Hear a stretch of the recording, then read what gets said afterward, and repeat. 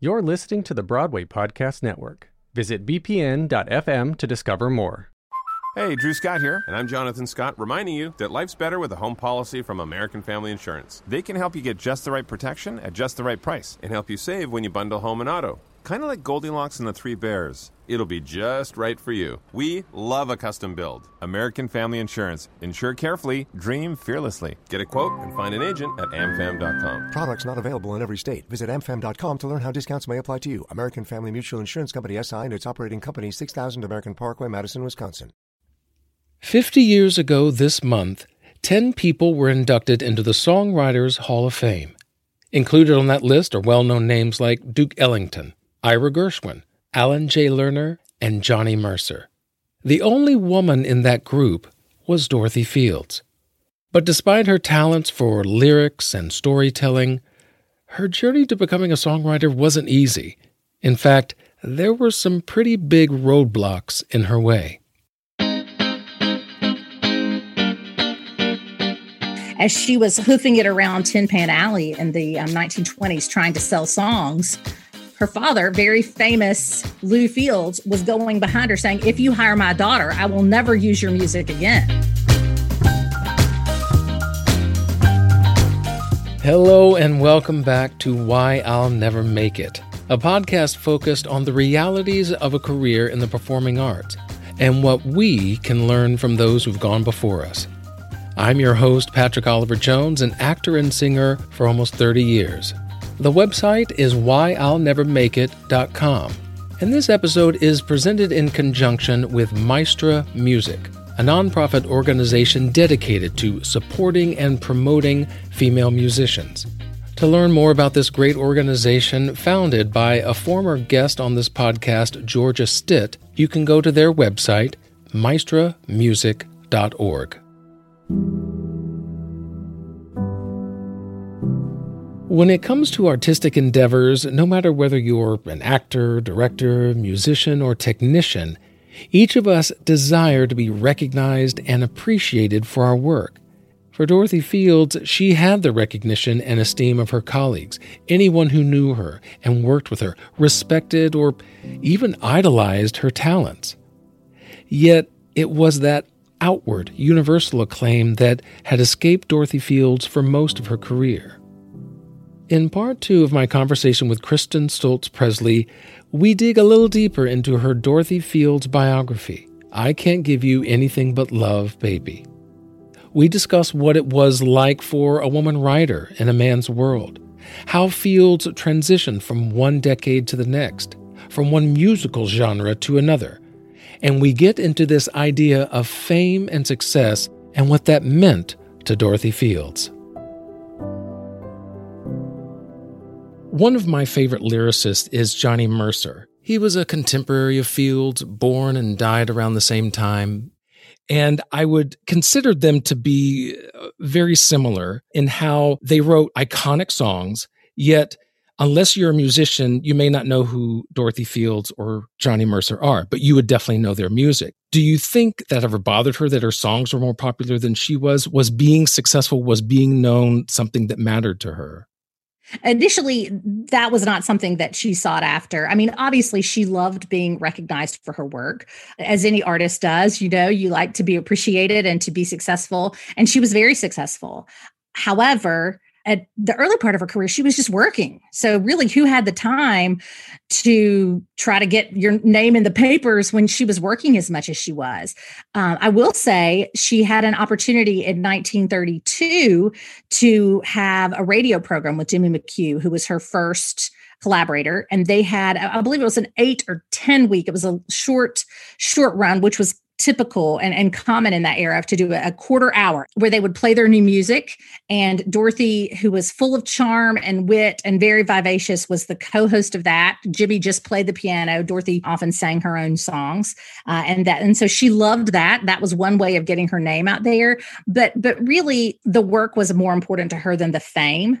What changed was as she got older and some of her collaborators and her peers began to die, she suddenly became not concerned with fame so much as legacy. and wanting to be remembered for what she had done. And that's when she hired a publicist. It was the late 1950s. And you begin to see, as you look through the historic record, you begin to see articles, special interest types of stories written about, oh, Dorothy Fields was at the Elizabeth Arden Spa, that kind of thing. Or Rex Reed, the famous columnist, wrote a lot about Dorothy Fields. And so that was part and parcel the work of a good publicist.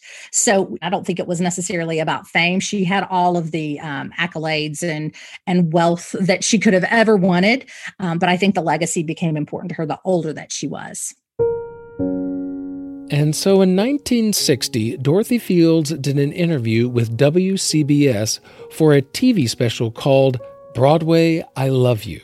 It was an educational public affairs series that examined the careers and contributions of certain creative artists and individuals engaged in the American art form, musical theater.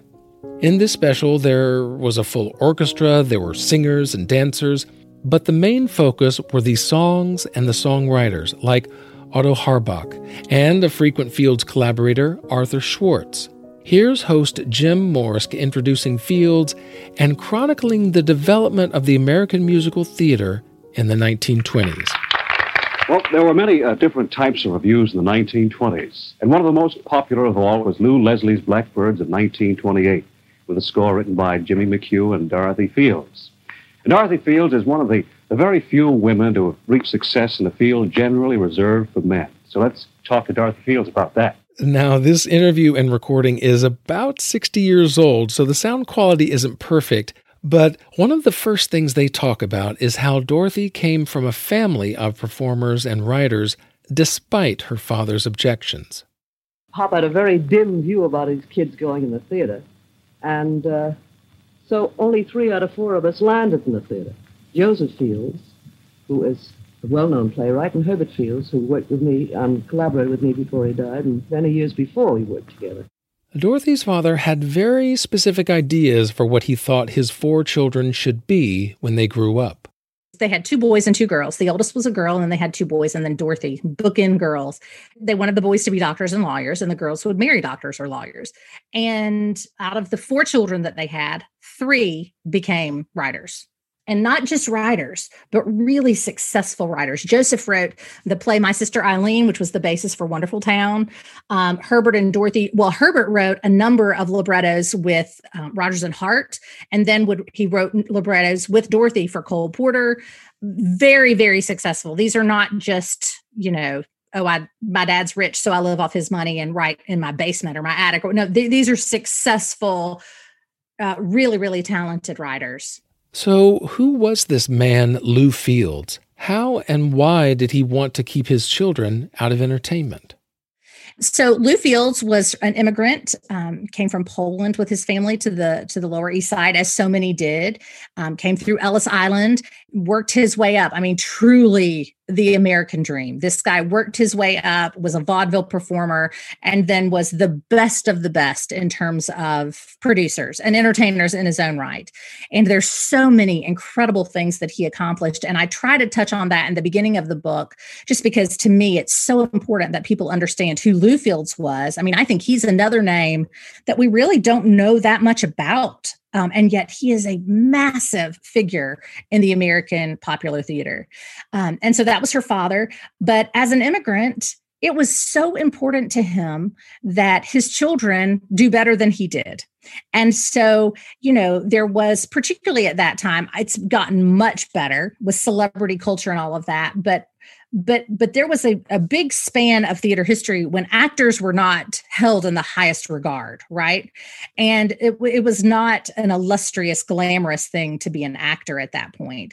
And he wanted his children to be well respected. He wanted his sons to be doctors and lawyers, and he wanted his daughters to marry doctors and lawyers. And so the notion that he had this daughter who was just absolutely consumed with ambition and a drive to not only have a job, but to have a job in the industry that he really wanted to propel her out of, that was appalling to him and to her mother as well. So he fought at every turn, but eventually she was just too good at it. And so it would be easy to say that, oh, well, her father was Lou Fields. He certainly, he just installed her in whatever sort of position she wanted to be in. And that's absolutely not true. In fact, as she was hoofing it around Tin Pan Alley in the 1920s, trying to sell songs, her father, very famous Lou Fields, was going behind her saying, if you hire my daughter, I will never use your music again. Oh, wow. Yeah. So she was really fighting against him. And in fact, she wanted to be an actor initially, and she got accepted into a summer stock company in Tarrytown, New Jersey, but she never got the letter of acceptance. Her mother intercepted it, and she never knew she was accepted into the summer stock company. So there went her acting career. So she tried something else. She decided she would be a lyricist, and turns out she could do that too. Wow. Well, it's so interesting. The people that I talk to and bring on the podcast, so often their parents, they may have concern, will they make a living as an actor because that's so hard, or in the arts? But I've never spoken with one that had such a visceral parental no to being in the arts like that. It's amazing then that she kept going with it. She had that persistence then to keep doing it. Oh my gosh. I mean, when you think about it, again, it's easy to think, oh, well, she's just a kid whose dad was rich and famous and she could do whatever she wanted. But in fact, he had the full force of everybody that he knew. All of his contacts, instead of working for her, were working against her. And it was just pure skill and ambition that she was able to accomplish what she did. Now, in 1927, December of 1927, she started writing music for the Cotton Club with Jimmy McHugh. And her father was there at that opening night. I believe it was December 4th, 1927. And in fact, it was the first night that Duke Ellington was the band leader at the Cotton Club. So that's a pretty cool thing, a pretty cool connection. Was it at this time that her father was starting to, I guess. Not yet. Okay. Not yet. Yeah. Cause I was just about to ask, when did he finally acquiesce and be like, okay, you're good at this? Well, within about a year, she was making the modern equivalent of $1 million a year. So I think at that point he was like, okay, you can write music. It's fine. I don't care if you write those lyrics. But at that point, for her first, really her professional debut as a lyricist for the Cotton Club shows, they had this big kerfuffle where this actress, whom Dorothy would never name, but Jimmy McHugh did, and Dorothy would always say, I don't know if she's still alive. I don't want her to come after me. And Jimmy McHugh, in his biography, did name her. However, there's some difference of opinion as to whether or not he was telling the truth on who this performer was. So I'm not going to call her name either. But she, coming out as, singing the Fields and McHugh song that had been written for her, sang this horribly bawdy, nasty, awful, terrible lyric that, Dorothy is like 23 years old, and she's sitting there with her mother and her father and her brother, and Walter Winchell is there, and she is feeling the world close in on her. And her father looks at her and says, where did you learn those words? And she said, I didn't write those words. And so at that night, that opening night at the Cotton Club, Lou said, would you please get out of show business now? And she did not. So,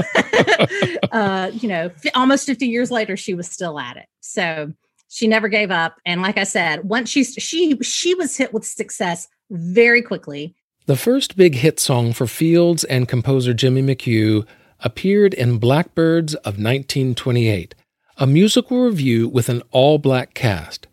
The song, I Can't Give You Anything But Love, Baby, was originally written for another revue. Here's Fields talking about how that song finally landed in Blackbirds. Well, it was thrown out of one show. It was thrown out of Delmar's Revels. We were asked to write a song about a poor little girl and a poor little boy, and they were sitting on the cellar steps, and the poor little girl was Patsy Kelly, and the poor little boy was Bert Law. And so we thought a good idea for this song would be, I Can't Give You Anything But Love, Baby.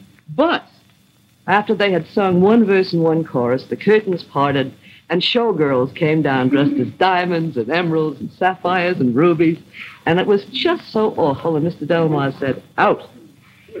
So we had it in that empty trunk of ours. I had never done a show. The trunk was very bare. We put that at the bottom, and then when Lou Leslie asked us to do Blackbirds, we took it out. I can't give you anything but love, baby. That's the only thing I've plenty of, baby. Dream a while scheme of why you're sure to find happiness, and I guess all the things you've always longed for. That singer and dancer John Bubbles performing that song.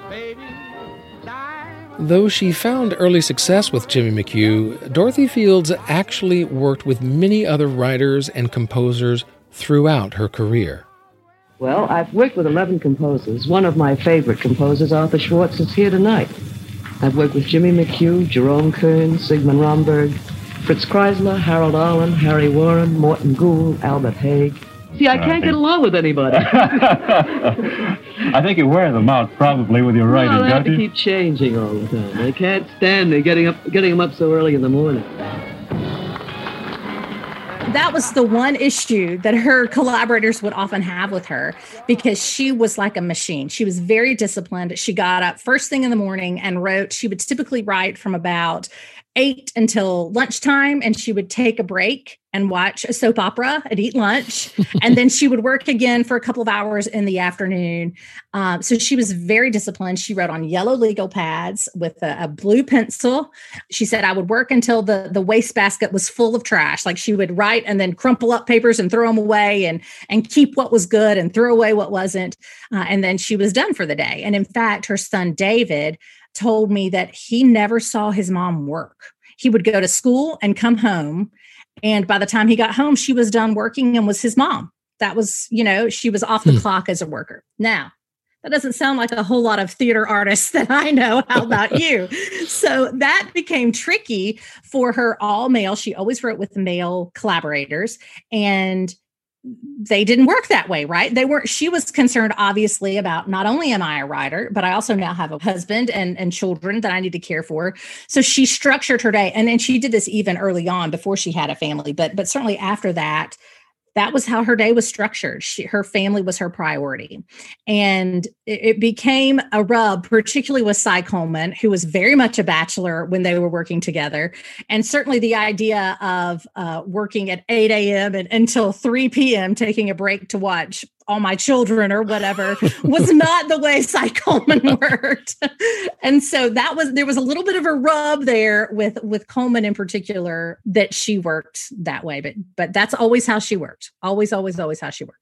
Apart from her brother, of course, she wrote with so many iconic legends of songwriting, from Porter to Kern and a slew of others.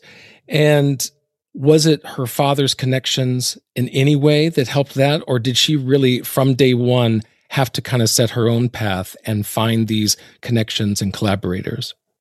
Well, here's a really interesting thing. So her father is really credited with starting the careers of Rodgers and Hart, professionally speaking. So the story is told of, I believe Richard Rodgers was 17 at the time and Dorothy was 15. Fields' family was summering in Far Rockaway, as they always summered somewhere. In fact, Dorothy was born as they summered in Allenhurst, New Jersey, but they summered at different places around New York City. They had to be close enough to the city so that Lou had to go in either to star in a show or to take care of a show that he was producing. He could get there quickly, but yet Rose and the 4 children could still enjoy the vacation. I believe Richard Rodgers was a student at Columbia at this time, and he had written songs for amateur theatricals, which were very popular in New York at the time. And a friend of his was renting the house next door to the Fields' house on Far Rockaway, and his name was Phil Levitt. And so Phil Levitt arranged for his buddy Richard Rodgers to come to the Fields' house to play a song for Lou. And sure enough, he did. Richard Rodgers wrote in his autobiography that Dorothy Fields had the prettiest brown eyes he'd ever seen, and that as he played for Lou, he was really trying more to impress Dorothy than to impress Lou. But the fact remained that Lou loved what he wrote and put it immediately into one of his shows, and really launched Richard Rodgers and Lorenz Hart to superstardom. But it also launched a flirtation, but more a friendship between Rodgers and Fields. And they would maintain that throughout their lives. But yet they never did a show together. Well, Richard Rodgers produced shows that Dorothy wrote. He produced Anna Get Your Gun, But yeah, they never wrote a show together. No, isn't that interesting? Because they were very close, particularly early on. They performed in shows as kids. Those, like I said, those amateur theatricals, which I really was unfamiliar with until I was doing the research for this book, but they were a big deal. They would be performed at places like the Plaza Hotel or the Waldorf. And they were just kids, usually early 20s or late teens, would get together to put on a show. And Richard was already involved in them and got Dorothy and Herbert both involved in it. So they performed together then, but that was just kids having fun. But they never wrote a show together. So all of that to say, she was running in the artistic circles. In fact, one of those amateur musicals, Oscar Hammerstein wrote a lyric for. He was not coupled up with Rogers at that point. Rogers was writing with Hart, but Oscar Hammerstein, who was a couple years older and was a student also at Columbia than Richard Rogers, wrote a lyric. It was this whole vivacious, wonderful, young, spirited. I mean, it just had to be an incredible time to be in New York. And she rubbed elbows from a very early age with, George Gershwin and Ira Gershwin and all of that whole crowd. They were very close. And was the fact that she was a woman, did that ever come into play with the people that she worked with? I mean, certainly like her father wanted her to marry someone who had a good career. Right. And certainly societally, that was more the role for women to be homemakers and housewives. Absolutely. Did that play a part in any of the collaborations or the work that she did? She would say no. She would say that there was no difference in the way that she was treated. She never felt discriminated against. She always felt like she was just one of the club. And obviously other people experience things very differently, but her experience was that she was beloved, Dorothy. She was apparently just witty and vivacious and so good to her friends and just a force to be reckoned with, and obviously incredibly talented. She had zero interest in the life that her parents wanted for her. She wanted nothing to do with marrying and settling down like her sister had done. Now, she did marry and she had 2 children, but she did it later in life. She was, her son David was born in 1940, so Dorothy would have been 36. Which is, I was 35 when I had my first child, but that was in 2012. She had her first child at 36 in 1940.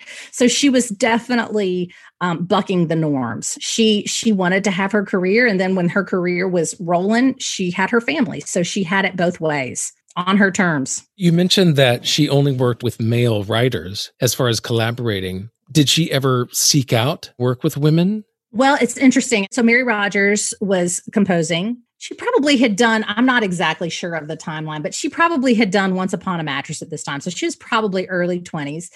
And Dorothy was without a collaborator. This was pre-Cy Coleman. It was late 50s. So she had just done Redhead with Albert Haig, ran into Mary Rogers and said, what do you think about writing a song together? Mary was a composer. Dorothy was a lyricist.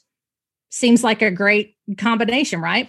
And Mary said in a really, really interesting interview that she, of course, wanted to write a song with Dorothy Fields. I mean, she was Dorothy Fields, for Pete's sake. But she said, I remember telling her no, because I felt like I needed to work with a man. Like you felt like you needed that man there to give you validity almost. And maybe other women felt that same way, but that definitely is an interesting comment on gender studies there, that Mary said, I would love to have worked with her. It would have been great for my career. But yet I thought, I can't work with, she's another woman. We need a man, almost as a chaperone, kind of interesting, but never worked professionally with a woman. She worked with a woman producer, but never a woman composer. I assume Dorothy did not share the same sentiment as Mary. She never said anything if she did. And she approached Mary about working with her. So presumably not. She never said anything to that end that I've found. Would Dorothy Fields be considered a feminist of her time? Would she be considered someone who pushed either that envelope or at least pushed for more female representation?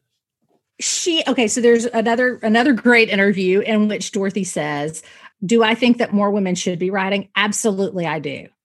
But at the same time, did she see herself as carrying some kind of a mantle to blaze this trail for other women writers? She really didn't. It's not that she didn't want to help women writers, but she did not see herself as a trailblazer in the way maybe another Dorothy Parker might have, right? Where she was intentionally trying to shatter norms. Dorothy Fields was not doing that. Dorothy Fields was a very, very conventional woman and just had a tremendous skill and talent.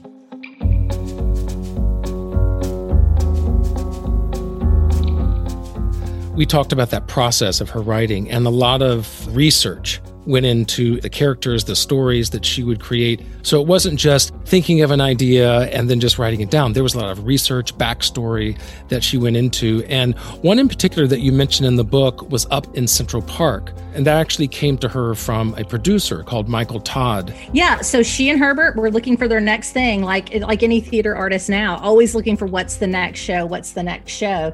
And so in order to find a show, they went to the archive of the New York Times and they started looking for interesting stories to tell. And they found this story about the Boss Tweed scandal in Tammany Hall in New York in, I believe, the late 1880s.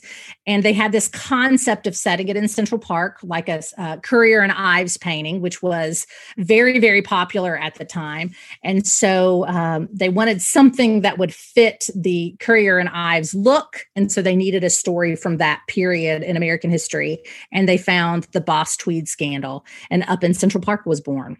So yeah, I mean, she did a tremendous amount of research. It's fascinating, though, when you look at how quickly they wrote shows back then. Now we know how long it takes to get a show from concept or idea to getting it on stage, and it can take a decade, you know? Right. Whereas back then, they would start a show at the beginning of the year, and it would be on Broadway by the end of the year. Absolutely. I mean, that was easy to put up a show in 6 to 9 months. No big deal. No problem.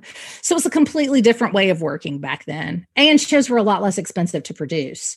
They also had a lot more. I talk about this some in the book as well. There were significantly more openings. Like we're talking 235 openings a year on Broadway, as opposed to now we have we have 40 shows running at a time, maybe 15 openings on Broadway in a year. So very, very different in the way that they worked. Very, very, very, very different. Now, most artists, of course, deal with droughts of unemployment, even lack of inspiration for another project. How did she deal with those downtimes? Oh, that's a great question. There really was not ever a long dip in her creative output. So she worked with McHugh, and it was just, I think at one point, they had 5 shows on Broadway at one time in the late 1920s. I mean, it was just, now these are not book musicals as we know them today. They were mostly revues, which was, the standard of that day. But nevertheless, I mean, just how did they write that much and that high quality? And it's incredible. Generally speaking, and then she went to Hollywood and she started working with Jerome Kern pretty early after she got there. Kern really just wrote maybe one film a year, sometimes 2, but mostly just 1. Dorothy wanted to write more. And so she would work with other composers. In addition to, she wouldn't slam the door in somebody's face and say, well, if you're not going to write more, I'm not going to write with you. But she would work in addition to. So that's how she collaborated with 18 different people. So she really was a hustler. She went out there and was constantly grinding it out, finding absolutely more people to work with. Oh, and again, put that in the context of 1927. The 1920s in the United States was called the Roaring Twenties for a reason, because of the exuberant, freewheeling popular culture of the decade. The Roaring Twenties was a time when many people were defying prohibition, they were indulging in new styles of dance and dressings, and the jazz age, the music of that time, was a big part of the fashion and culture. And so as the musical tastes and wants of audiences changed, so did the songwriting.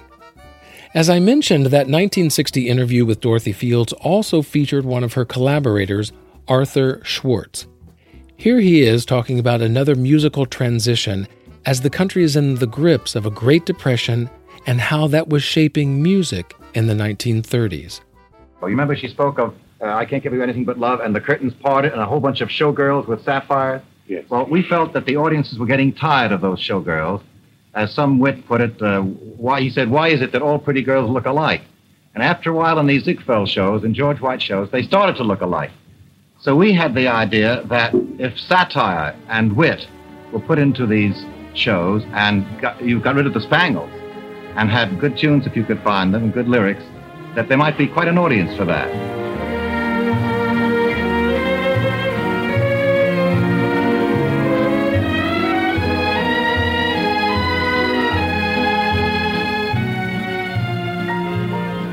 Then in the late 1950s, she, like I said, several of her collaborators died. Herbert died very suddenly, and that was a devastating blow to her. And she began to wonder, as all of those greats did, Irving Berlin, the chief of them, Cole Porter as well, struggling with, well, wait a minute, music is changing. Rock and roll is coming out in terms of popular music. We're hearing rock and roll as opposed to, Broadway setting the tone for the hit parade. It's now Elvis Presley setting that tone. And they began to wonder, is this that we've been selling for all these years? Do people no longer want to buy this?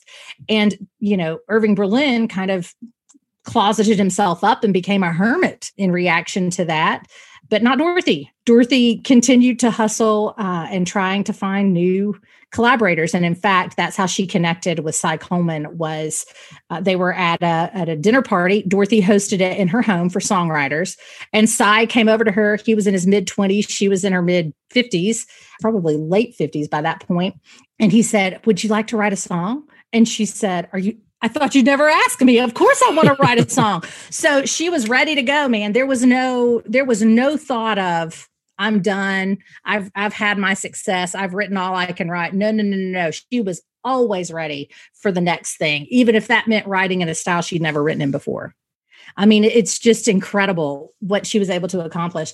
But there is a slowdown that was intentional when she had her children. Her children were born in 1940 and 1944. So she was writing, but she slowed down to, maybe one Cole Porter show a year. She would write the libretto with Herbert. At that point, we see she really stops writing lyrics for Broadway. And the lyrics that she's writing are for film. But those are the kinds of things, like I said, where she can write those on her own, and then they send them off to the filmmakers. And she's at home in New York with her kids the whole time. That's when she started writing librettos. She could collaborate with her brother, Herbert. She stayed in New York. That's where her kids were. And so you see that slowdown, but it was her choice to do that so that she could be there for her kids. Did she find that adjustment going from lyrics to dialogue difficult? She loved it. She called it a dream come true. Heaven writing. Because like I said, she was a storyteller at her core. So to be able to tell actual stories and to have a full form musical to tell it in, and not just, 2.5 minutes, that was, her word was heaven. It was heavenly. She absolutely loved it. That she could do it with her brother, Herbert, who was so dear to her, was icing on the cake. And one of those collaborations that they worked on together was Redhead. Yeah. So think about that. She had worked on something like Up in Central Park, which was created to look like a Currier and Ives painting. And then all of a sudden she's writing Redhead, which she had been working on for a long time, like from the early 50s. And it didn't make it to Broadway until the late 50s. And it was because it just kept going through different iterations and different producers and different composers. And finally, even when they brought in Bob Fosse, it was significantly changed. But as you can imagine, Currier and Ives and Bob Fosse are very different styles, right? But it was not only Fosse's directorial debut, but it was also Gwen Verdon, like a breakout role for her. She had been on Broadway before, but in supporting roles. And this was a breakout role for Gwen Verdon. So Dorothy was right there at the cusp of what would be, kind of a guiding light for the next generation of Broadway with Fosse and Verdon and their collaboration. And Richard Kiley was in that before he became Man of La Mancha. Yeah, that's right. Richard Kiley. That's exactly right. There was definitely a generation gap, but it was one that she was very emphatic about bridging so that she could continue to work for as long as she could continue to work. And did she ever take a chance on writing something all by herself? Because she collaborated with a lot of people, but did she ever have a solo work of her own? She did not. And in fact, after Herbert died, she never wrote another libretto. She went back to writing lyrics. Her next two shows were Sweet Charity, which was Neil Simon on libretto and Cy Coleman for music. And then Seesaw, which was Cy Coleman on music, and Michael Stewart wrote the book for that. So she never wrote another book without Herbert. That was something that was too painful for her to do, that process without him. She really accomplished so much over her 48 years in the business, including the Academy Award for The Way You Look Tonight, that Best Musical Tony Award for Redhead. Would you say that she ever felt like that she made it, that she met her own definition of success? I think so. I can't think of a time, I think that she was at the top of her game from the beginning of her career to the end of it. I mean, you don't get more top of your game than coming home from a rehearsal for a national tour of a show that you wrote, and getting a message on your machine that you have been nominated for a Tony Award for that show, and then dying that night. I mean, you can't have it any better than that in terms of going out on top. So I think that she was she was always able to provide for herself anything that she wanted. She was always able to, there may have been a dry period where she was looking for the collaborator after Albert Haig until she met Cy Coleman, but she pushed through and she found that next collaborator. And that collaboration was one of the most successful of her careers. And it was the last. So I think that she probably was very, very pleased with what she was able to do.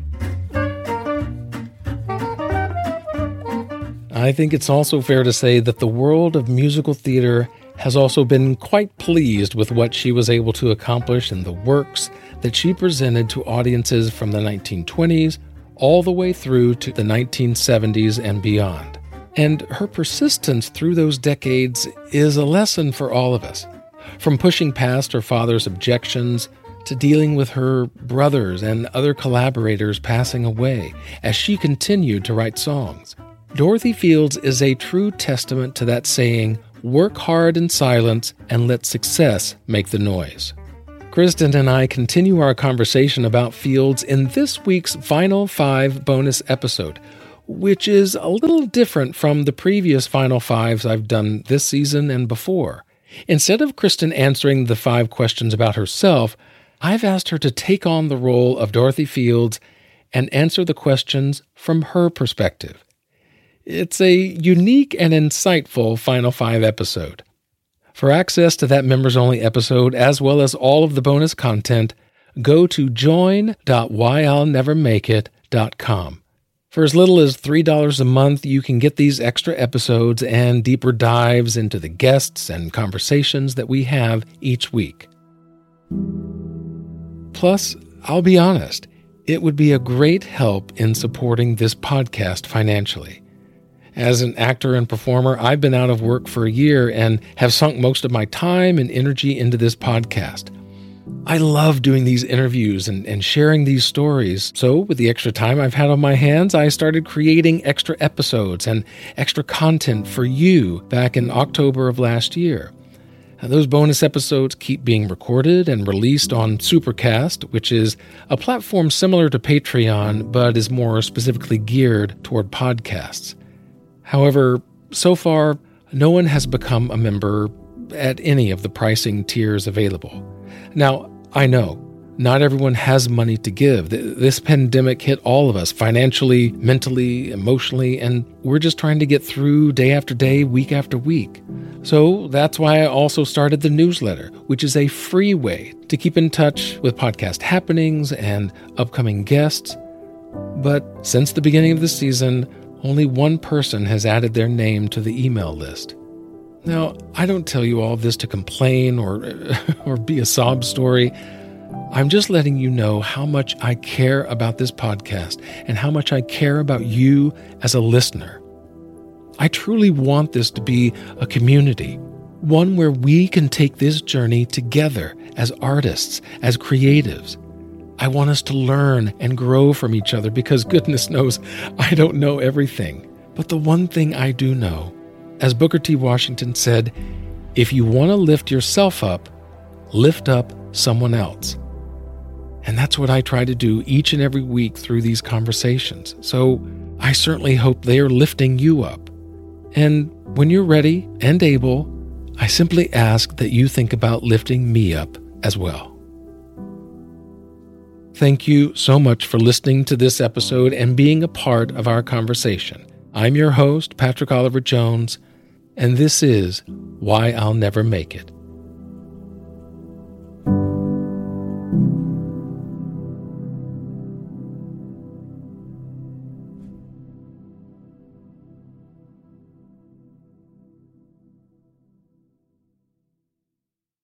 Most enterprises use disparate systems to manage spend. The result? A reactive manual approach. CFOs and controllers, you deserve better. You deserve a unified spend platform from Brex. Brex makes it easy to proactively control spend with cards, spend management, travel, and bill pay in one place. You can create budgets with controls built in, track and adjust in real time to keep teams accountable, and automate compliance to close the books faster.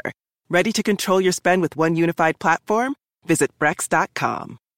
Hey, it's Leslie Odom Jr. here on the Broadway Podcast Network to tell you about the Rise Theater Directory, a program of Maestro Music. Rise is a national online resource designed to connect and empower backstage and administrative and creative theater professionals from underrepresented backgrounds. If you work or aspire to work in the theater community, this can help you find your next project. And if you hire theater professionals, search the Rise Theater Directory to find your next team. Create your profile now and get more information by visiting risetheater.org. That's theater with an RERISETHEATRE.org, because only together we rise.